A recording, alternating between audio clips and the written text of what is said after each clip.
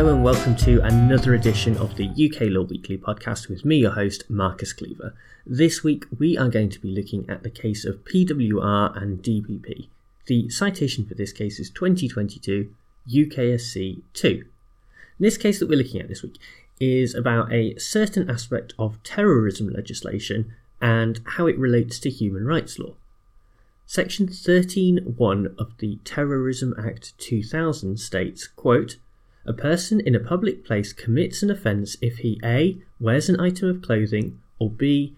wears, carries or displays an article in such a way or in such circumstances as to arouse reasonable suspicion that he is a member or a supporter of a prescribed organisation." End quote. These proceedings we have in front of us today come about after the appellants took part in a protest against the actions of Turkey in northeast Syria. As part of the protest, they each carried the flag of the Kurdistan Workers' Party, known as the PKK. However, the PKK is also a prescribed terrorist organisation, and so the appellants were convicted under Section 13.1. They appealed to the Crown Court, but that was dismissed on the basis that the offence was one of strict liability. In other words, no mental element or mens rea was required, and so a person can be convicted without them knowing the implications of a particular flag or item of clothing that they are wearing. Furthermore, the Crown Court held that Section 13.1 was not incompatible with the right to freedom of expression under the European Convention on Human Rights, and so there was no human rights violation either. The questions about strict liability and human rights compatibility were passed to the Divisional Court, and they answered in the same way, but permission to appeal was granted by the Supreme Court, and so that is where we pick things up. Looking at the question of strict liability first, the justices held that the Section 13.1 offence is indeed one of strict liability. The only mental element that is required from a defendant is that they must know that they are wearing or displaying the relevant article, but it doesn't matter whether or not they are fully aware of the implications.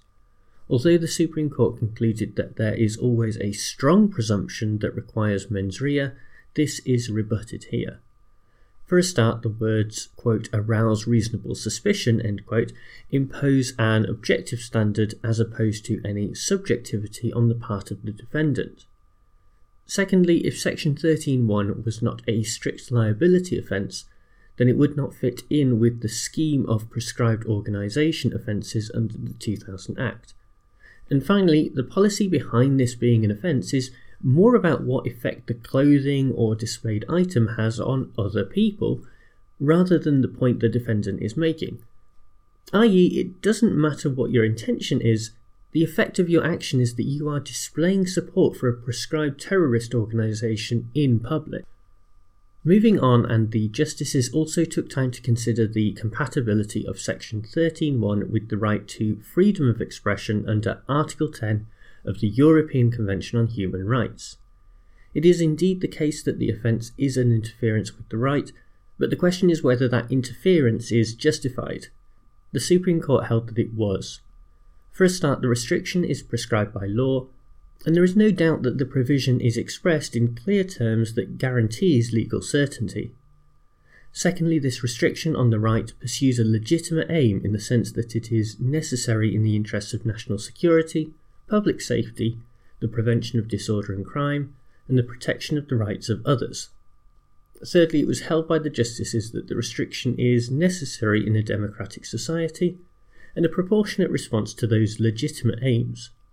While there is jurisprudence from the European Court of Human Rights that suggests necessity is not to be found lightly by a court in these types of cases, it is clearly justified here as part of the broader aim of stopping terrorism. Furthermore, the offence still does require reasonable suspicion, and the punishment for the offence is relatively minor. Overall, I think that the actual judgment of the court is hard to critique. When the legislation says that an offence is committed by either wearing a certain item of clothing or displaying certain articles, then it is difficult to conclude that there is a mental element that exists beyond the obvious. Beyond that, while this offence does clearly interfere with the right to freedom of expression, it seems legitimate for a state to impose a criminal restriction on displaying terrorist symbols in public. I think that the only thing that gives me pause in relation to this case is the actual terrorist organisation at the heart of it. The PKK is certainly a militant political organisation, but its aim is to promote the rights of Kurdish people who have suffered at the hands of a ruthless Turkish state that has systematically burned Kurdish villages to the ground, with the ostensible aim of killing PKK militants. In 2008 and then subsequently in 2018, the European Court of Justice found that the PKK had been designated as a terrorist organisation without due process, and yet that designation remained in place. This is not to say that I don't think the PKK should be designated as such. The group has been responsible for a number of bombings and assassinations over the years, but there are legitimate questions to be asked about what constitutes a terrorist organisation.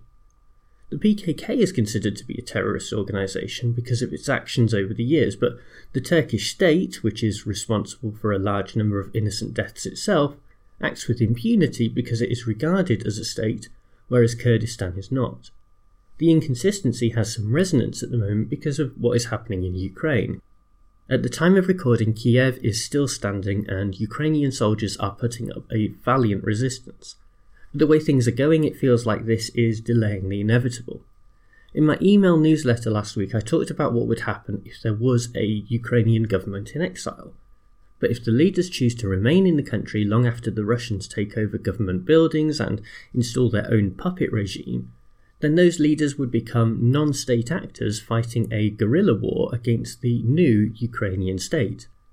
Would those leaders and their supporters be regarded as terrorists? Possibly in Russia and Ukraine they would be, but countries like the UK might choose to actively give them military support. The point is that the distinction between terrorist and freedom fighter is often a fine line, and while that doesn't change the outcome of this case, it demonstrates the difficult decision faced by the Home Office in the way that it prescribes terrorist organisations. The temptation might be to paint a broad brush, but the Section 13(1) offence shows that doing so can have a serious negative impact on freedom of expression in the UK. Well, thank you very much for tuning into this podcast, and thanks as ever to bensound.com who provide the theme music. Quick reminder before we go that if you would like to support the podcast and help to keep it ad-free, then you can subscribe to my email newsletter and earn yourself some nice perks, including more content from me each week and a free ebook on how to answer essay questions on a law degree. If that sounds like something you are interested in, then check out the link in the description to this podcast episode. Anyway, I'll be back with another episode next week, but for now, bye!